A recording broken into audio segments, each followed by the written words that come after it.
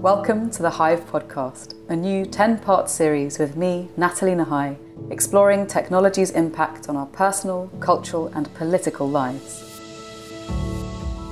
You can subscribe to the show on iTunes, SoundCloud and YouTube and join in the conversation with the hashtag Hive Podcast. If you enjoy the show, please do give us a rating on iTunes as it helps spread the word and makes it easier for other people to also find this content. And now for the show.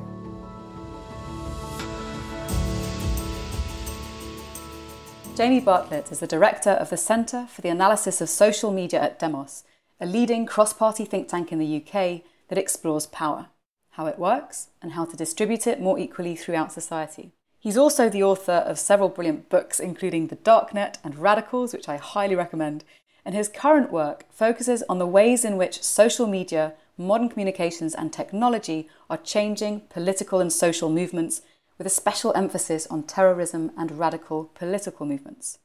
His new book, The People vs. Tech, is out now, and in this episode we will be taking a rollercoaster ride through politics, persuasive technology and the Cambridge Analytica scandal, as well as the dystopian potential of surveillance, AI and inequality to corrode the foundations of democracy. Strap yourselves in. Tell us, what moved you to write this book at such a particular time in the juncture of our history?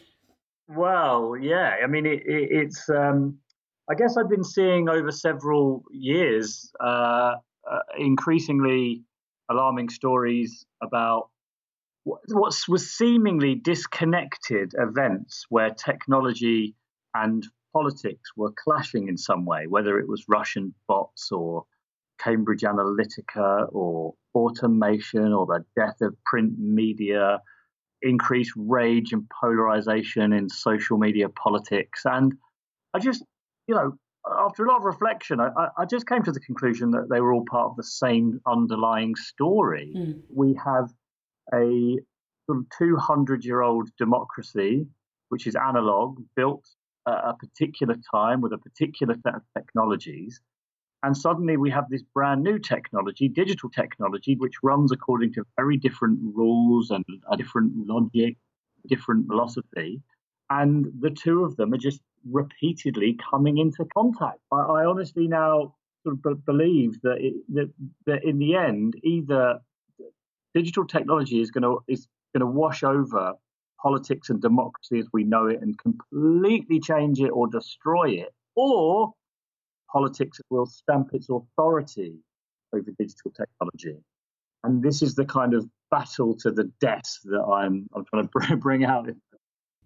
So this clash, do you think it really is only an either-or situation in which one will absolutely demolish the other side? So either technology completely changes the face of governance and politics, or governments will come in and just change the way in which technology is run? Or is there maybe a third or many other ways that this could play out?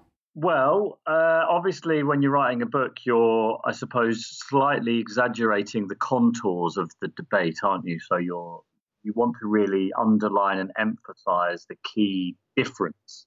I do think it's a massively important clash. In a way, the sort of the thrust of the book is that we have to find some kind of a middle ground almost. And I say that I come up with these kind of 20 ideas for how democracy can be reformed and changed so that it works better within the grain of digital technology. So it's not just that technology has to be sort of completely transformed to work within our existing politics, but both sides have to change. And I sort of see democracy as carefully charting a course between the equally possible and opposing dystopias and utopias that people imagine for the future. One in which we have smart machines making all these decisions for us, massive high levels of productivity and people living a life of luxury on universal basic incomes, or the state collapsing into some kind of crypto-anarchic, stateless, borderless future.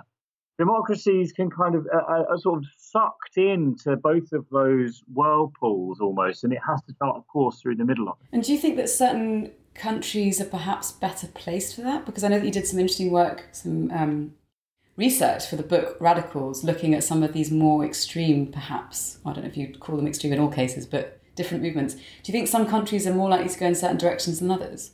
Well, I'm trying to focus this almost entirely on mature liberal Western democracies, because I think obviously it's very different when you're talking about different countries and different stages of development and stuff. So I tried to narrow it down. I mean, the way that I see it very broadly, and again, I'm painting the most extreme version, sort of emphasis and definition. But countries like China and Russia, I think the prospects of democracies emerging there in a world of smart machines and ubiquitous surveillance is practically impossible. I mean, I think authoritarian countries with digital technology will become even more authoritarian. Conversely, I think that democracies, free countries, will become even freer. And the challenge there will be, how can governments maintain some semblance of control?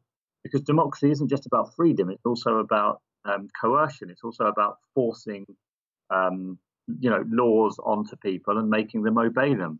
And I think the challenge is really quite different when you look at it from the perspective of someone like China compared to the perspective of somewhere like the UK. So let's talk a little bit about the UK then, because one of the things that I have a lot of concern around is the way in which the UK government seems to be very comfortable pushing through laws that enable, for instance, cameras to be used by the police for automated facial recognition, or the Snoopers Charter, which went through with barely a whimper from the media or from any other political outfit. What are your thoughts about the ways in which the UK may use this technology either for the service of democracy or otherwise? Yeah, here's the thing. This is basically my great fear. The dystopia that I fear, the one that worries me and keeps me up at night, is that democratically elected governments in the West, including the UK, will increasingly find it difficult to deliver on the promises that they make to citizens. They'll be unable to raise taxes. They'll find it harder to police cybercrime, and citizens will kind of lose confidence in governments. And what will then happen is that cash-strapped police forces and other public services will increasingly turn to hyper-effective digital methods to hold the line, if you like. So more and more importation of smart policing, predictive policing, facial recognition technology, automated hate crime detection, which will save them money, but will in fact be in many ways quite disempowering and undemocratic. And this is what really worries me, that we'll almost drift into the use of these technologies simply because the police in particular can't afford to do anything else. I'm not sure that I have a really easy answer for that, except this is the challenge that I see on the horizon. That's quite troubling, actually.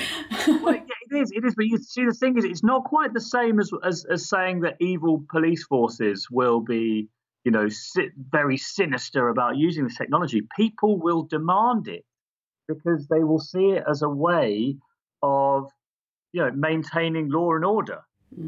I think that's the thing that's most disturbing, is the fact that it would be the people who would usher in the use of these technologies, much in the same way that, we kind of, it was basically consumers that brought surveillance tech into their pockets because we thought that it was fun and entertaining and seductive. And we didn't really know what we were signing up for. Exactly. I mean, think about it. 1/4%, less than 1/4% of cybercrime is successfully prosecuted in the UK. Wow. It's really, really difficult. And the more that our lives are connected, especially when we import all sorts of smart technology and internet-enabled devices into the home, we'll be demanding that the police can do more. And we'll happily trade much more of our privacy in order to help prosecution and stuff. And there'll be some pretty worrying side effects of all of that, and it will. This is my view. In democracies, it will be people-led rather than government-led. Although, of course, governments have to do it too, but it will be driven by popular demand. Do you not think that there's some sort of growing change in sentiment in the ways in which people are realising how their data can be used and misused? And do you think that there is a sense that people are wanting to slow down the march of, quote unquote, progress? So, for instance, all of these scandals with Cambridge Analytica and various other outfits that have shown that actually it's very easy to hack data, to manipulate people's perspectives and opinions, and to change the course of history. Do you not think that people are maybe becoming a little sceptical of welcoming this kind of tech into their lives without due consideration? Well, you got to remember that I wrote this book. I started writing this book about 9 months ago. And long before any of the Cambridge Analytica stuff became really on everybody's mind. And I do think that this case in particular has woken people up to a lot of the things that are going on. So in a way, it's really useful timing for my book, because it's about exactly the same subject. I have a chapter on Cambridge Analytica. Of course you do. But in another way, it's sort of done the job for me, because I wanted this book to be the thing that made people realise, oh my goodness me, there's all these threats to democracy that come with the trade that we've made of exchanging our data for free stuff. And Cambridge Analytica's story seems to have done that for me already. So I think you're right. I think there is definitely a moment where people are worrying about it. But we have had several moments like this before in the past. The Edward Snowden revelations, I remember very well after that saying, oh, now people are going to start using encryption all the time and people are going to change their behavior because they understand the nature of surveillance. And for about a week, everyone seemed to care. And then nothing, and then it just kind of went back to the way it was before. Mm. So the danger we have, of course, is that we forget about this and we drift back into the same old behavior. Oh, and look, as I'm talking to you, I've just seen on Twitter someone saying how Durham Police Force is using artificial intelligence to make decisions about who stays in custody. Exactly what I'm saying. All right, so let's talk about some of these themes in your book. One of the things that you talk about, you suggest that the middle class is being eroded and that sovereign authority and civil society is also being weakened. And that as citizens, active citizens and participants in democracy, we're losing our critical faculties and possibly our free will. How is that happening? And what can we do about it? Well, they're all three separate things, actually. There's these kind of 6 pillars of democracy, and each one's being eroded in a slightly different way. A lot of these are I'm trying to look ahead and say, if we carry on down the same path, this is what I think is going to happen. But let's take the middle classes. Everyone at the moment is sort of talking about the possibility of a robot's job apocalypse. So we're worried about millions of people unemployed, roaming the streets, angry and frustrated, smashing the machines, new form of bloodism. And I think sometimes those projections are overstated. But one thing I think we can say with some degree of confidence is that inequality often is associated with new technological advance. The people that can make the most of new technology tend to do even better. They increase their productivity, their value on the labour market goes up. And people who can't take advantage of new technology, their market value goes down and they compete with more and more people and wages are pushed down. And I think there's a real danger that is turbocharged by artificial intelligence. So you have a small group of people who do exceptionally well, and especially, by the way, if a lot of the advance in productivity is the result of machines, who owns those machines will benefit disproportionately from that. And there's a real risk that a certain category of middle-class jobs, clerical work, legal work, human resources work, those jobs in particular that could be automated, sometimes they're called cognitive non-routine jobs. They're the ones that I think are most at risk of automation. They will disappear and they will be replaced either by extremely high skilled jobs or extremely low skilled, low paid jobs can't be automated.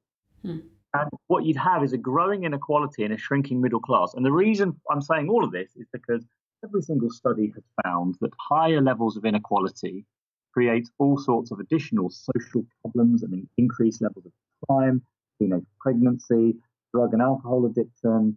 And the middle classes have always been the most ardent defenders of democracy, of democratic values. They're the ones that buy the newspapers. They're the most likely to vote. They're the most likely to believe in the rule of law. And if the middle class evaporates and we have mass inequality, then the fabric of society starts to wear away and support for democracy wears away too. And I think that's the thing to worry about, not this like spooky story of mass unemployment, but mass turbocharged inequality. Yeah. Okay. So thinking about that, what are some of the ways in which some societies can protect themselves from this or are already protecting themselves from this? Do you think it's to do with availability of resources? Do you think it's to do with governments taking greater charge of how those resources are distributed? Who kind of takes responsibility? Is it a political thing, an economic thing, a social thing, or is it really quite a blend of all of these elements? Yeah, I mean, it's hard. It's pretty difficult to be sure. And I've come up with these like sort of paragraph-length recommendations for which are very, I'll be honest, that they're not completely watertight yet. To be honest, these are big, important questions. But I think in the end, it's actually going to require probably quite a sort of sustained effort by government to redistribute wealth better. And that's going to mean more government involvement in the economy. So I think we're going to have to come up with new forms of taxation. People talk about robot tax, computing power tax, land tax, ways that we can still tax machines essentially, so that we can ensure some form of redistribution to sort of act as a buttress against that. I mean, a lot of people are talking about universal basic income as a possibility, and it's a fashionable idea, but I can't see yet how we'd pay for it, especially when big tech firms seem so intent on paying as little tax as possible. But there may be some form of a universal training income where people have the right to be paid to retrain, because there's clearly going to be quite a lot of turbulence in the future economy. And one thing is improved trade union rights. I mean, it's going to be really important for people who are part of the growing gig economy, not only to have the right to join a trade union, but that it's made easier for them to do that. I mean, companies that operate in the gig economy should be mandated to enable and encourage and maybe even incentivize their workers to join trade unions. Now, that's because the health of the entire society is going to depend on that, because trade unions have always been one of the most important ways in which the spoils of increased productivity are shared out between capital and labour. And at the moment, capital's sucking up a lot of that, and labour isn't, and this is part of the problem. So there's going to have to be quite a lot of experimentation, I think, and I can't profess to know exactly how that's going to play out, but I'm pretty sure that we're going to need to try something. Do you think that links to the seeming increase in popularity of more socialist or social-leaning parties within government? So, for instance, looking at the appeal of people like Jeremy Corbyn or Bernie Sanders, that may not have been something which you would have seen maybe a decade ago. Do you think that's connected to this? Interesting. To be honest, I haven't really thought about that. It's certainly possible, although I think there's a lot of other. Obviously, of course, I would say this. I think there's quite a lot of other reasons for that too. And not to mention, there's great appeal for the strong populist political leader who comes in and promises easy solutions to difficult questions. I think that's as important. It is interesting that a lot of the sort of new wave of modern sort of radical leftist thinkers and politicians are now quite firmly thinking about this issue. Like, do we nationalize some of these big tech firms? Do we have new cooperative ownership models? Do we have universal basic income? I mean, they seem to me to be the side that's thinking most about this, and I think that's a very positive sign for them, because I think they are the questions that need answering in the next 10 years. So let's talk a little bit about some of the ways in which technology is shaping us and where it's coming from. So I know that in the book you touch upon the people who are kind of creating the technology that we use. So the people up in Silicon Valley and maybe some of the culture that they are pushing through to us. Can you tell us a little bit about your thoughts around that, some of the themes in the book? Yeah, well, there's certainly a culture in Silicon Valley, and anyone that's been there would recognize it quite quickly. It's a techno-utopianism, a belief that so many of the world's problems can be solved by data and tech. So this book is not another whinge about evil Facebook and evil monopolists and evil technologists that are masquerading as cool guys. Everyone's written about that, and it's getting a little bit boring. And I think most of the people there actually are true believers in the emancipatory power of technology. I just think it's a far deeper underlying structural problem about these two worldviews coming into contact, clashing. But I think that optimism, that utopianism about the power of data, is one of the reasons that these companies seem astonished every time someone uses it to do something bad. This is why, like, Facebook seems genuinely amazed that Cambridge Analytica could have taken their data and used it to work with Donald Trump. It is obvious. It's obvious. Only somebody who has such a naively optimistic view about the power of data could be surprised by any of this. Do you think it's naive optimism, though, or do you think it's a messianic sense of self-belief?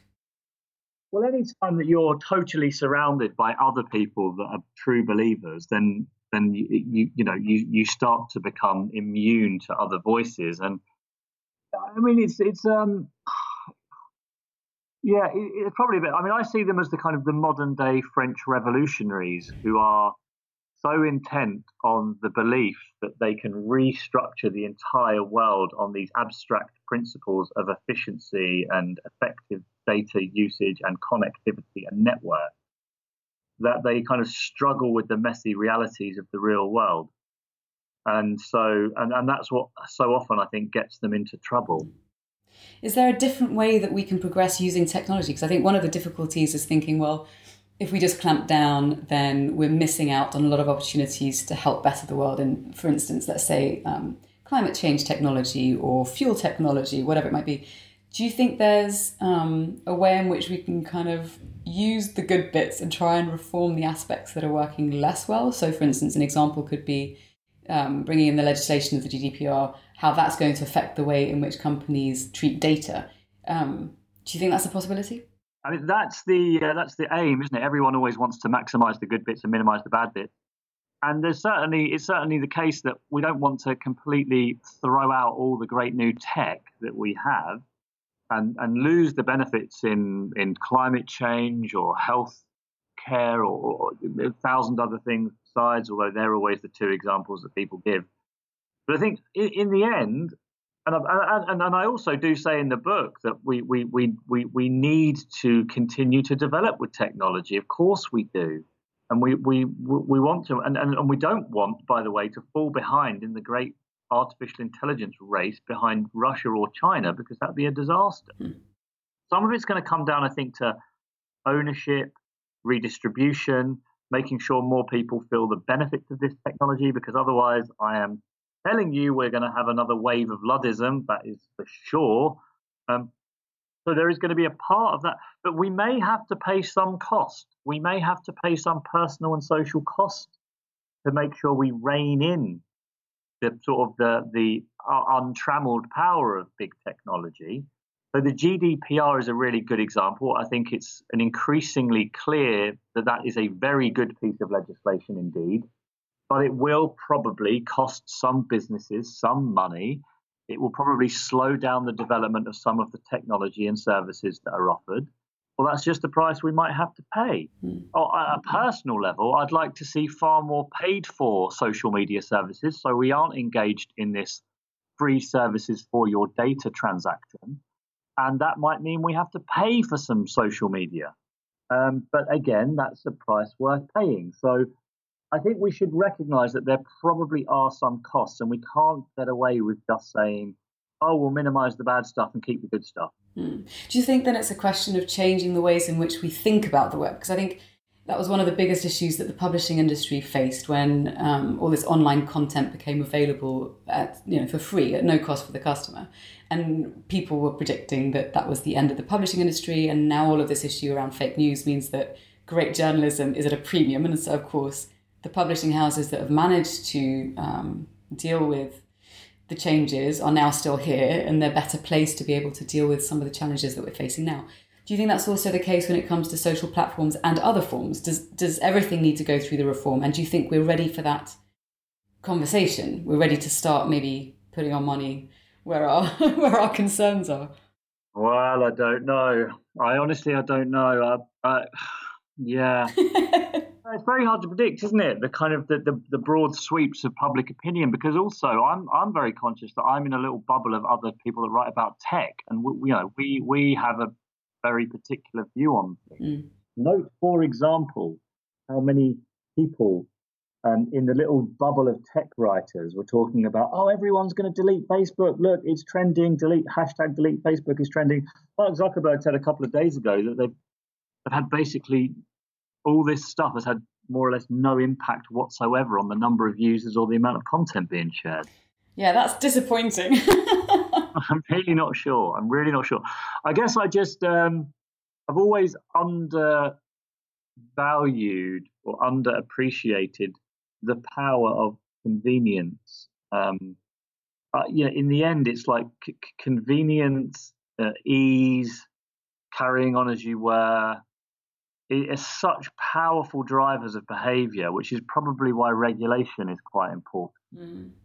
Yeah, I'm increasingly the same opinion. I think anything that requires conscious and painful and laboured effort is avoided by most of us most of the time. And I think, I think that includes the way that we use social platforms. And I think unless there's an immediate, tangible and painful cost to be paid, so for instance, your Tinder profile gets hacked and then your bank information gets leaked and then you lose your money, unless it's something as tangible and concrete as that, we're actually quite reticent to make change. Exactly. And I think we're slowly beginning to realise that. So maybe that's the first realisation ahead of realising that we need to rebalance our relationship with technology. Although you do see lots of examples of that.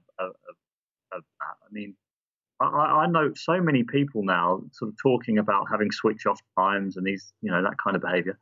I think that before we even begin to sort of understand how behaviour is changing and our kind of relationship with tech is changing, it's to recognise just how hard that is and how slow and difficult it is. And maybe that in itself is a useful insight. Okay, so I have 3 questions to close out the interview with. The first is, given everything that you've just written and everything that's going on, what is your greatest concern for the future? Oh, it's that we drift into a techno-authoritarianism where we have all the trappings of democracy, but in fact society is run by a tiny number of extremely powerful tech-savvy elites. And most people are perfectly happy with that because it means that they're richer, wealthier, and have more gadgets. Oof. Okay, what's your greatest hope for the future? That doesn't happen. All right, and if you could give people one action that they can take today to help fight against that future so that we still retain our democracy and a bit of agency, or hopefully full agency, what would that action be? What would that advice be? Well, obviously to read my book, because if you read my book, you will find there are 20 suggestions of things that people can do. And so, that is the first and most obvious thing. But joking aside, I suppose a recognition from each person that the swipes and clicks and shares and online choices that you make are in some senses political. They're all going into feeding the machine, to feeding the algorithms. to building the society that many of us are getting worried about. But a recognition that we, all of us, each of us, are complicit in this. We have made this happen. Therefore, we are probably the ones that have the agency to change it. But that's going to require a much more conscious sort of understanding of the things we do online. So that's the awakening thing.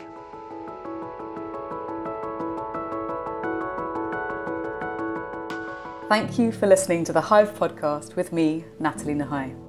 To find out more about today's guest and the topics we explored, you can find resources and links on the show notes page at natalienahai.com/The Hive podcast. If you enjoyed the show, please do give us a rating on iTunes and join in the conversation with the hashtag Hive Podcast. Thanks again for listening, and I look forward to sharing more with you in the next episode.